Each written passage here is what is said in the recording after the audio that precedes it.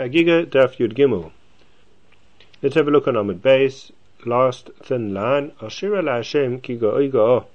Shiur l'mi shemizgoya alagayim. And question number 1 for this week, simple question. What does this mean? What does it mean that HaKadosh Baruch Hu is mizgoya alagayim? He's proud over those who are proud or rise up.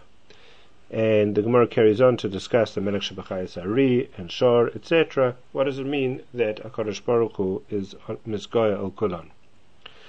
The Gemara carries on with Mus Pneim, Pnei Adam, Pnei Aryeh, Leyamin, Arbasam, Pnei Shiur, Mea Small.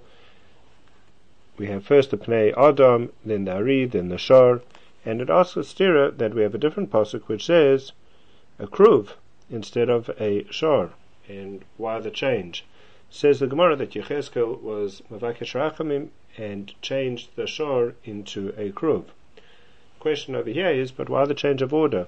The first pasuk had said man, then lion, and then shiur.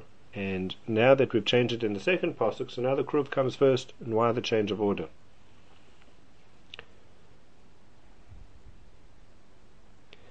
Four lines from the end of the Gemara.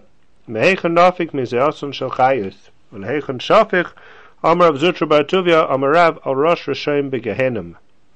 And so we have the nahar dinor that comes and is produced from the sweat of the chayus, and it pours onto the head of the Rishayim in Gehenim. And I think the question over here is obvious. What does this mean? A river is produced from the sweat of the chayus, it pours on the head of the Rishayim in Gehenim. How can we understand such a thing? That's question number 3 for this week.